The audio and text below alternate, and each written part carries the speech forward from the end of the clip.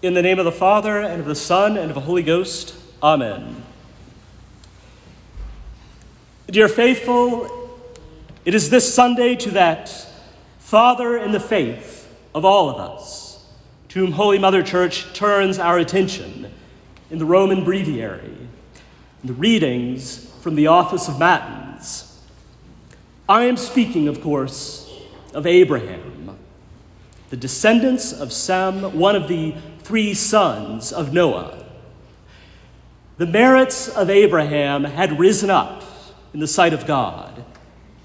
As you know, as many of you are aware, God had visited Abraham in the form of 3 angels in his dwelling in the valley of Mamre, which we see depicted, recounted in the 18th chapter of the book of Genesis, foretelling to Abraham the future miraculous birth of his son Isaac. The exquisite attention which he pays to these angels, serving them a sumptuous meal, for they appear to him as men, is our first view of his far from usual charity, this exceeding love of neighbor.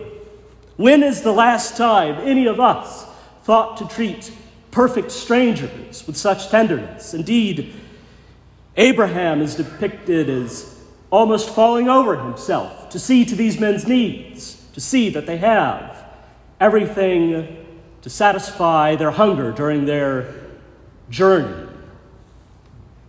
After the great flood had purged the earth of sinful men, the great waters subsided, and the sons of Noah and their wives had children, and their children did likewise. And the earth was filled again with peoples and nations. And despite the infinite mercy of God, despite his giving the human race a second chance after having repented of making man, what was the response of men? They fell into sins even greater than those of before the flood. Our own ingratitude and lack of amendment has a precedent. This time, though, men fared even worse. They fell into that dreaded and grave sin of idolatry, of actually worshiping things they had made out of stone and wood and other objects as gods.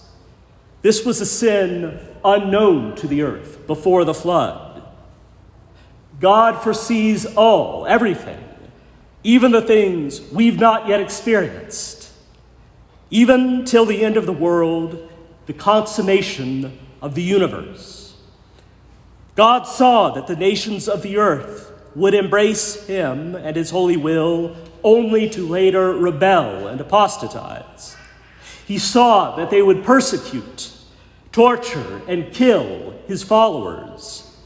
His plan, therefore, was to select one nation, which would be all his own, entirely devoted to him, believing in him and worshiping him alone, until such time as the fullness of time came and his Son would take flesh among us. Naturally, there had to be an earthly father of this nation, one from whom they would spring, and this was Abram. As our Catholic religion is the fulfillment of the Old Covenant, and the Jews of old hold for us a place which could be called our elders in the faith, Abraham holds the place of a spiritual father to all of us. His faith is a model to us. He is a model to us. There are 3 traits which really characterize Abraham: fidelity to God, submissiveness to his commands, and abandonment and sacrifice of everything in order to obey his holy will. What do we see in the 12th chapter of Genesis? God commands Abraham to leave his country and everything that's familiar to him, promising him that he will bring him into a new land and make him the progenitor of a vast people. and that he will protect him against the attacks of his enemies, that indeed he will bless those who bless him and curse those who curse him. And how does Abraham respond? Not like many of us would in any event. He does not say something like, Lord, if you don't show me which highway to take, I can't start the journey. Lord, if you don't let me know where the wells are that I can stop and let my camels take water again, how can I be expected to embark on such a perilous journey?